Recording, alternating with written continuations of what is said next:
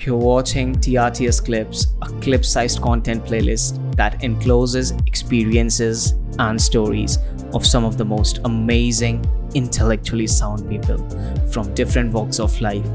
You enjoy this particular clip and don't forget to check out the entire playlist. If you like it, please support us by sharing it. Now, without further ado, the guest is all yours. As a designer, why is it important to talk to different departments and take their inputs and then work along those inputs and try to synchronize all the inputs that you have got from various departments? I suppose it is really important to stay not only solo professional, but also be involved in a team work. I'll explain you briefly why this is important because first, everyone has a personal decision for a particular problem. For example, a programmer will have the technology to recommend you to work with. Marketer has some research about the content that will be required to include.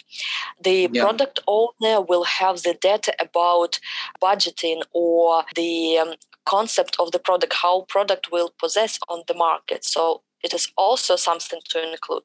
So these small factors will impact the final solution of the product. And it is really important to start this communication on the initial stage rather than on the final when the product is ready.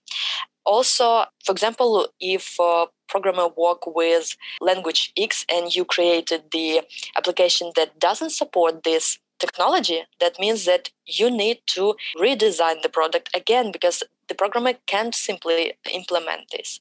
So these factors in total means that you always need to be connected to the team, even if you are solo professional.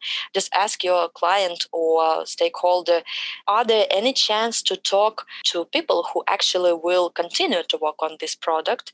And can I talk to them to ensure that I have created everything properly?